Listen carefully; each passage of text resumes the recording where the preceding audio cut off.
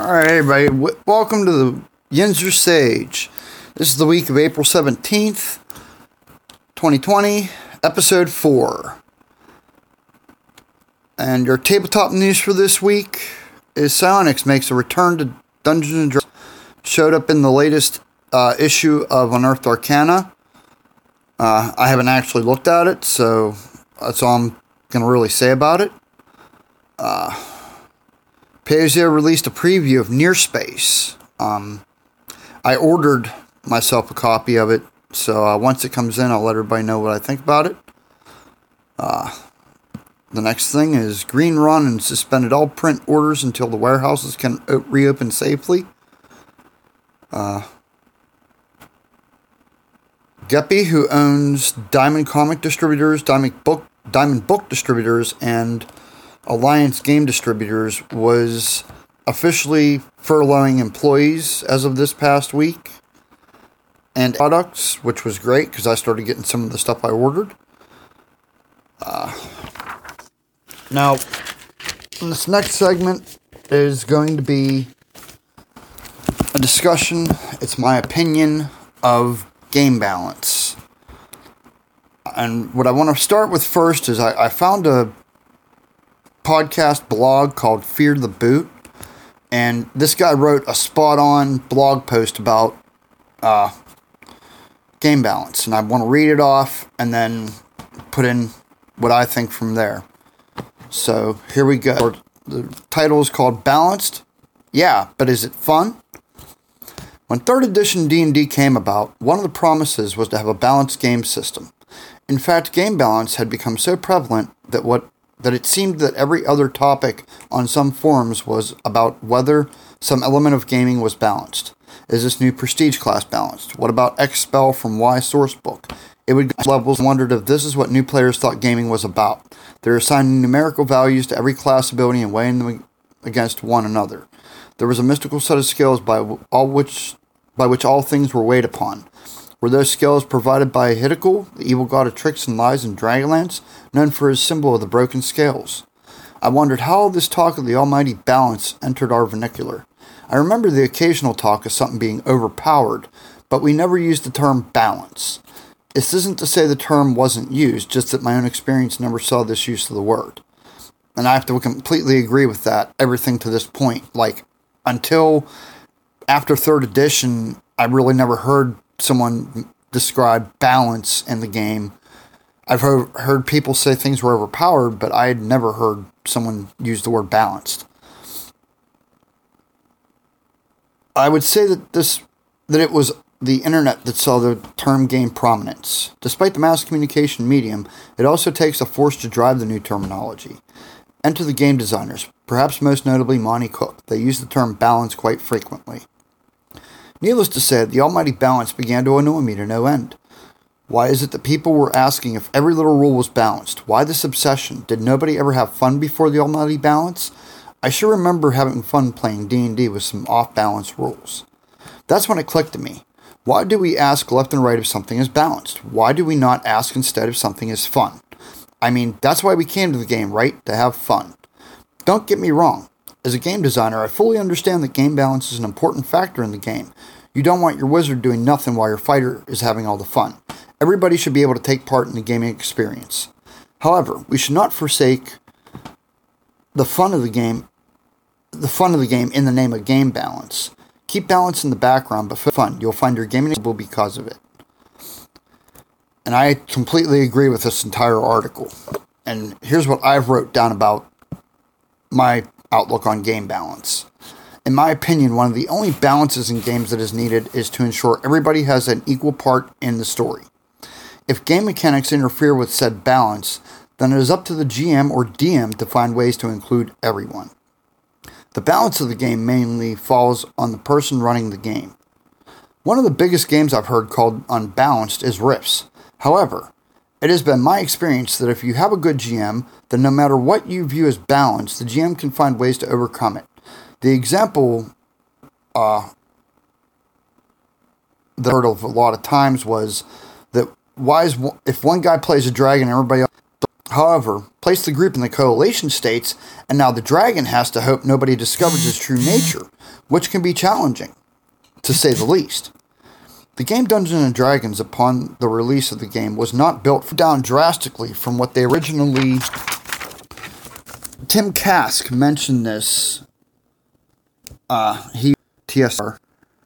When you focus on game balance, first you can be guaranteed to take the fun from someone who wants to play the game, unless everyone completely agrees on the type of balance being enforced. It's been my personal experience that those who tend to focus on balance tend to be either rules lawyers or players who feel every character should be equal in every aspect.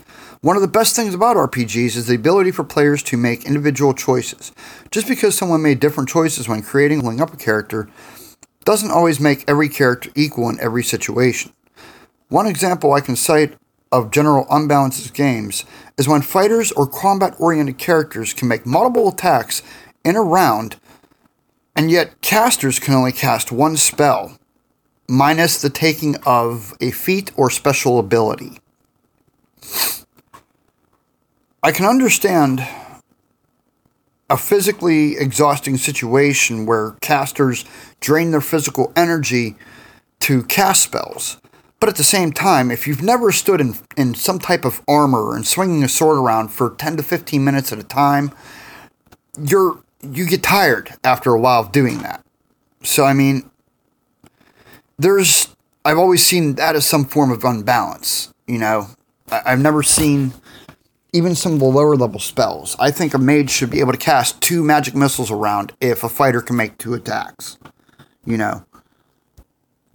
With that, that's all I had to say on the subject, only because it keeps getting thrown in different groups and kind of, you know, put my output on that. So, I mean, if you're willing to sacrifice fun for balance, that's good, but that's how you want to do it. But I can guarantee you, you're going to have a really small group. You're not going to be able to find many people that want to play at your group when everybody has to be completely equal and nobody has any type of advantage in different situations. Everybody has a role in the game. The game was built for people to work together as a team. It wasn't built for PvP. It wasn't built for people to compete against each other. It was meant for teamwork. And if people can't work together as a team, then that's unbalanced to begin with. Now, my next segment is about the Neverwinter Nights toolset and scripting. One of the best assets of the NWN tool of Neverwinter Nights is the toolset. With the toolset, you can create adventures or entire worlds called persistent worlds to host for people to play. The Neverwinter Vault has a number of resources that use different aspects of the toolset, including scripting. One of the best resources for scripting is the NWN Lexicon. Now, I'm going to include links to all the different tutorial type things I found or on the Vault and to the Lexicon. There are a couple of video channels on YouTube that have scripting tutorials. I'll include those on here as well. In addition, there are a couple of scripting programs. I was able to find Lilac Soul's script generators, and I'll post those as well.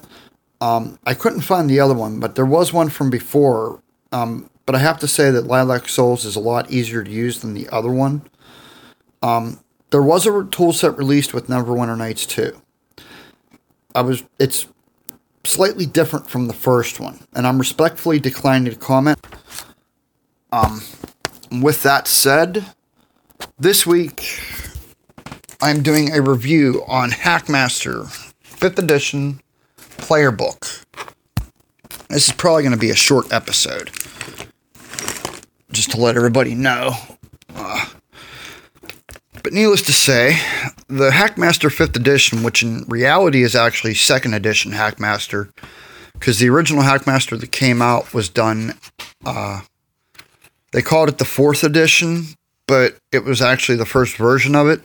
It was based off of the first 2nd edition rules for D&D, and it was a pretty good game, although it had a slight tint of humor to it. With the new version of Hackmaster, there might still be some of that humor, but it's nowhere near as prevalent as it was in the past game. While character generation may take a little longer, much like older versions of D&D. I actually like what they did. Every attribute gets a percentile score. Now, each percentile score they go from 1 to 20. The percentiles go from 1 to 100. But as you go up, your percentile, it actually raises some of the different things. And one of the nice things they did with this is they went back to the old system of there was a damage modifier, then there was a feat of strength, then there's, your lift pounds, then carry pounds with no encumbrance, carry pounds light encumbrance, carry pounds medium, carry pounds heavy, and then drag. And then depending on your score, depends on, what your different attributes are. And there's also adjustment, encumbrance level, speech for dwarves, gnomes, halflings. I don't understand how that's actually attached to your strength, but it's right below it. I would assume that should be under dexterity, I think, but intelligence doesn't have the percentile part to it that I can see. It's something that I don't know. They all do. Okay, yeah, they all actually do. It's been a while since I've actually looked through this book. I've read the whole thing before, but it's been a while since I've actually looked through it. But yeah, they each do go up in increment by percentile. Although, like some of the actual percentiles, like strength you do, dexterity you do, and that would be it for the percentiles. And then they have all your standard races. I think the only race that's slightly different they have what are called Gnome Titans, and they have what are called Grell. If I remember right, Grell are slightly similar to an elf. They're called Grunge Elves. And Gnome Titans are pretty much just like their regular gnome cousins, but they're bred to fight and wage war. And I believe this also has one other race in here.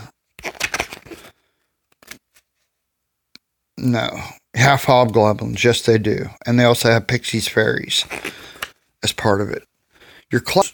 Now, they have a fighter, knight, paladin, ranger, barbarian, thief, rogue, assassin, and mage. Now, what's different about this is, in order to be a paladin, you have to be a fighter first, and then a knight, and then you can become a paladin. So, you actually have to kind of split your character up. You can't just start off as a first level paladin. You can't just start off as a first level knight. A knight has to actually be a fighter till level 5, and then paladins have to be a fighter to level 5, and then a knight from 6 to 10, and then at level 11 they can become a paladin.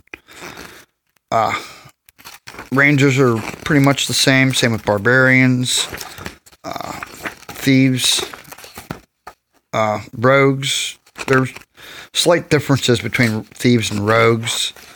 They have assassins, mage, and then they have a priest as well.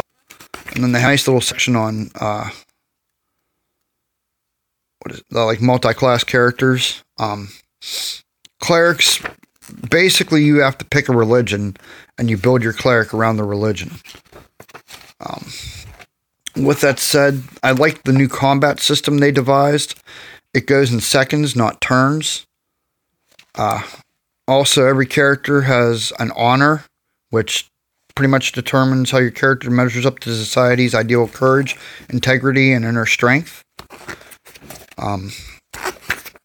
The casters go up to level 20, but their spells go up to level 20.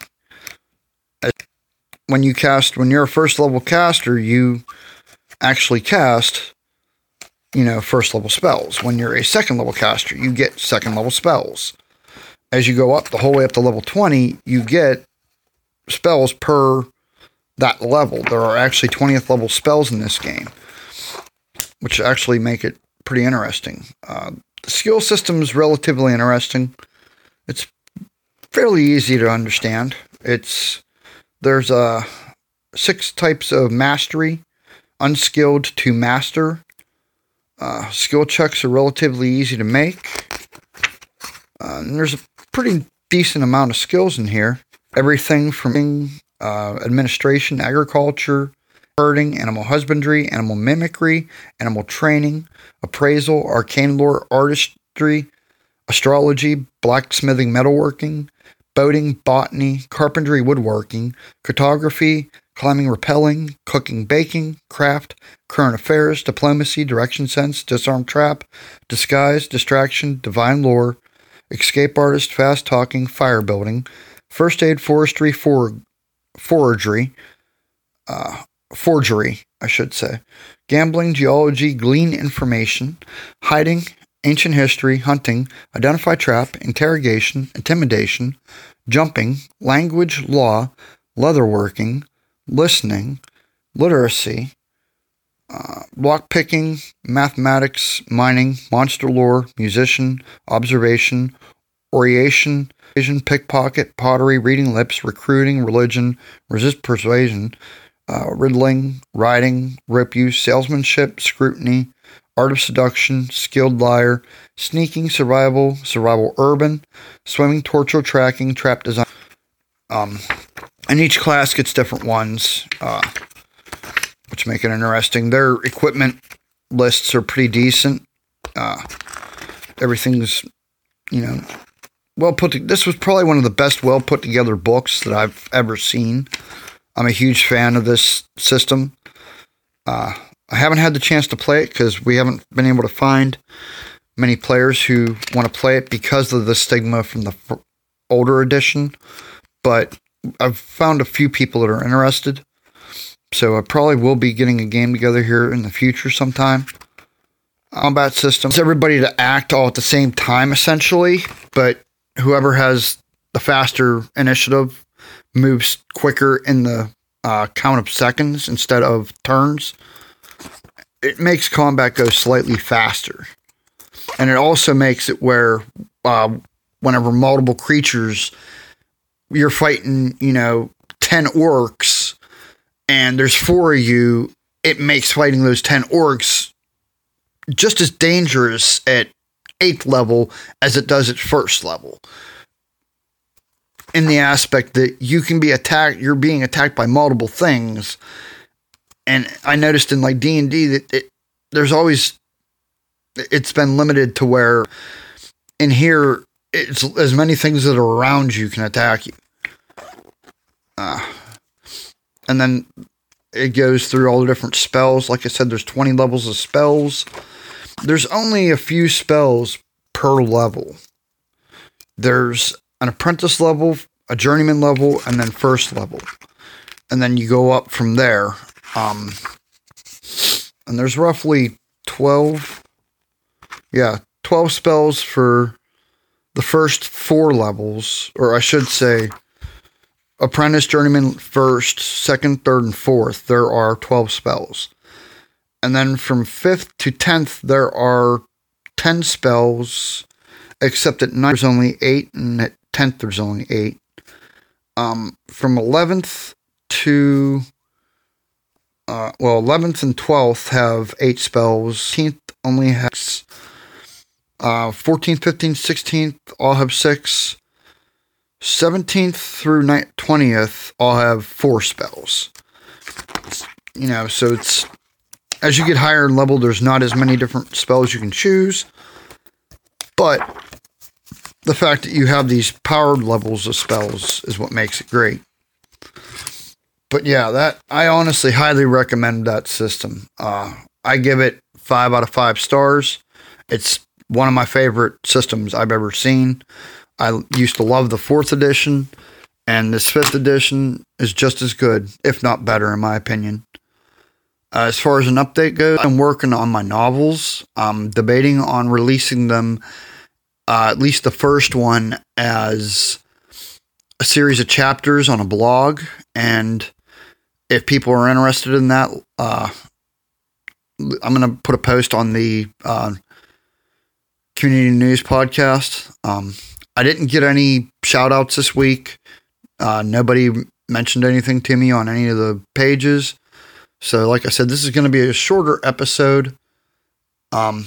Unfortunately, my headset died, so I can't record audio on it.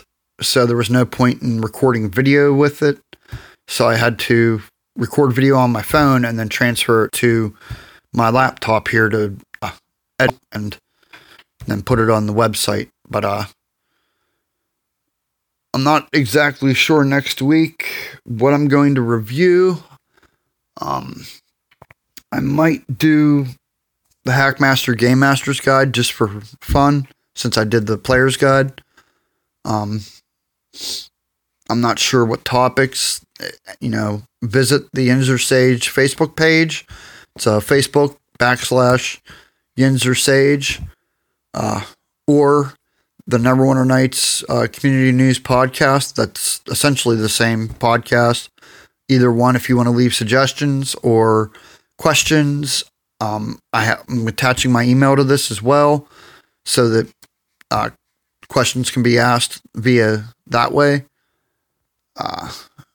And with that all said, I hope everybody has a good week, and we will see you next week. I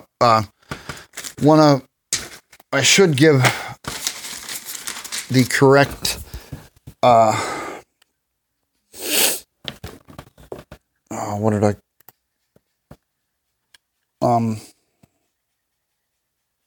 Daryl Mott Abstruse for the news for the week of April 17th. The YouTube page that I found that interview where Tim Kask speaks is called Dorks of Yore. And Dan Reppiger from Fear the Boot RPG podcast for that wonderful blog and podcast. I'd like to thank everybody. There will be all sorts of links to the different things I found. And we'll see everybody next week. Bye.